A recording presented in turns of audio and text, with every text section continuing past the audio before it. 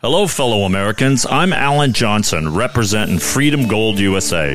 Today, I want to talk to you about something that's been on the minds of many conservative Americans: inflation and the looming threat of central bank digital currencies. Inflation is eroding your purchasing power, and if you don't take action, it's your savings, your retirement, and your children's future that will pay the price. But here's the kicker. The government is pushing forward with central bank digital currencies, giving them unprecedented control over your money. They can track every cent that you spend and potentially limit your financial freedom.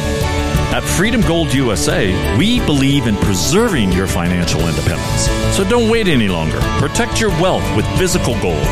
Visit our website at freedomgoldusa.com or call us today at 1-888-411-1845. And together, we'll safeguard the American dream. I'm Clyde Lewis, and you're about to listen to a sample of today's Ground Zero show. If you'd like to hear the podcast in its entirety, sign up at aftermath.media. I'm Clyde Lewis, and this is Ground Zero.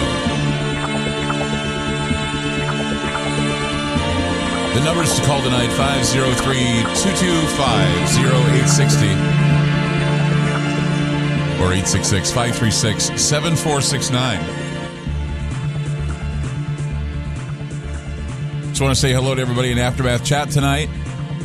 I want to remind everybody that tomorrow, Saturday, around 2 p.m. Pacific time, I will be in the webinar room on Aftermath, so you can jump on board tomorrow at 2 and we can have a discussion. We can talk amongst ourselves. We have a good time whenever that happens. So we got a lot of people that come into the room, ask me anything, and we kind of hang out and just have a good day. So, want a good day? Hang out with me tomorrow. You can do that by going to aftermath.media, signing up. And for those of you that are already signed up, I'll be there at 2, and we can come in, chat, have a good time with all of you, and you'll spend a few hours with the listeners. I love doing that in Aftermath because it's, that's where the support is. That's where we really appreciate the support. And a reminder that, to subscribe to aftermath.media keeps us on the air, and that's a good thing. So if you really want to, contribute and make this happen, all you got to do is just go to aftermath.media. I was thinking that today was Veterans Day. Well, it actually is recognized because tomorrow's Veterans Day, right? So happy Veterans Day. It's, we all know what Veterans Day is. Most of us know what Veterans Day is. It's a day set aside that reminds me of the men and women who are more courageous than I am, that served our country to defend my freedom and my well-being, freedom and well-being of my family and friends. And, this goes way back. It's not something that, there's the Veterans of Foreign Wars, the VFW. I remember my uncle, my grandfather. I had an Uncle Justin who was he was in World War II. And they go to the VFW.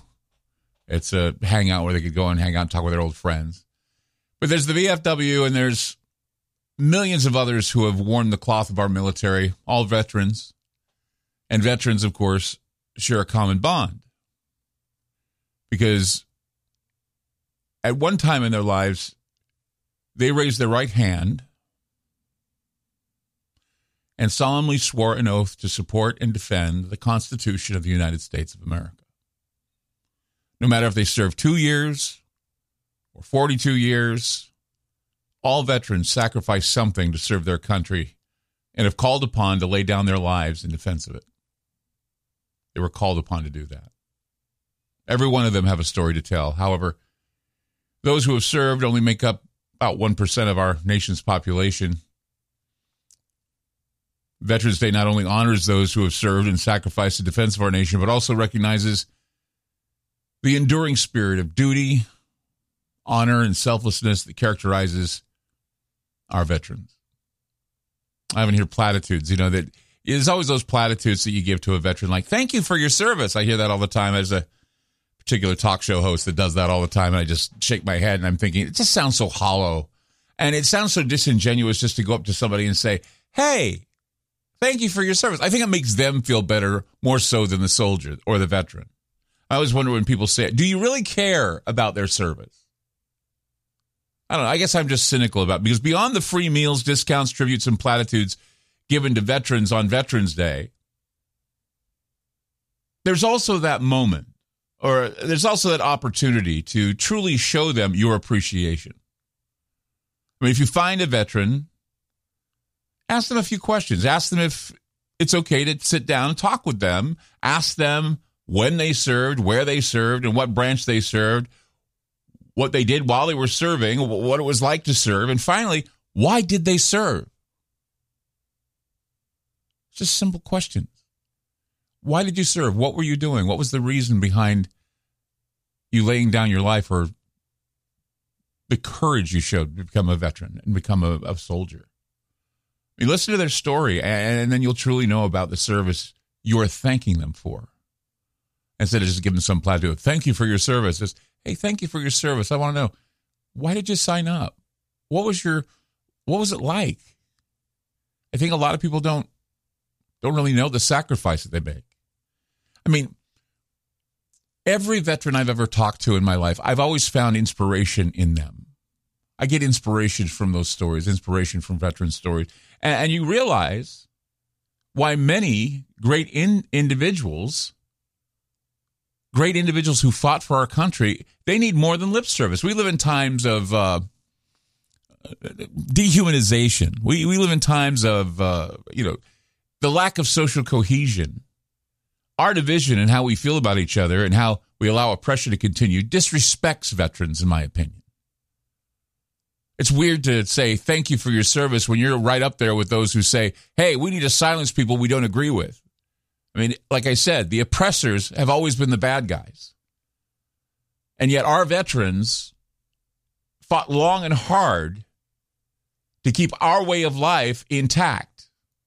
I mean, when humans embrace the dehumanization of others, we release our ugliest, most destructive selves. Dehumanization is a perverse force that propagates violence and justifies the lust for war and its atrocities. This is the thing. Fighting with honor and dignity. Protecting that which you hold dear.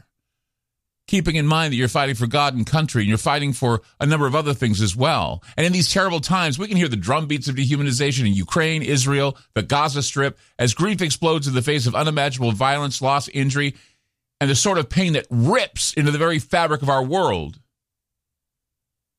We're living in times where human beings are once again being described as animals. The hate is just overwhelming.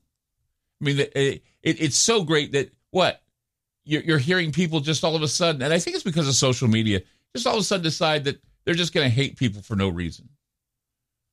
They're just going to hate, and hate. And that side of us leads to worse. It leads to worse things. Disrespecting veterans, disrespecting elders, disrespecting those who have come before, those who are telling us and warning us that history shows that we never again should go through what they went through in the 40s, what they went through in the 50s. We should never say things like we want to wipe out the enemy in order to achieve full victory. Veterans never thought that. They just fought. 503-225-0860 or 866-536-7469. You're listening to Ground Zero. I'm Clyde Lewis, and we'll be back. You just listened to a segment of Ground Zero. If you'd like to hear previous shows along with having access to our online library and social media platform, sign up now at aftermath.media. It's only $10 a month, and there's also yearly specials to fit your budget. Again, go to aftermath.media. I'm Clyde Lewis, and thank you for supporting Ground Zero.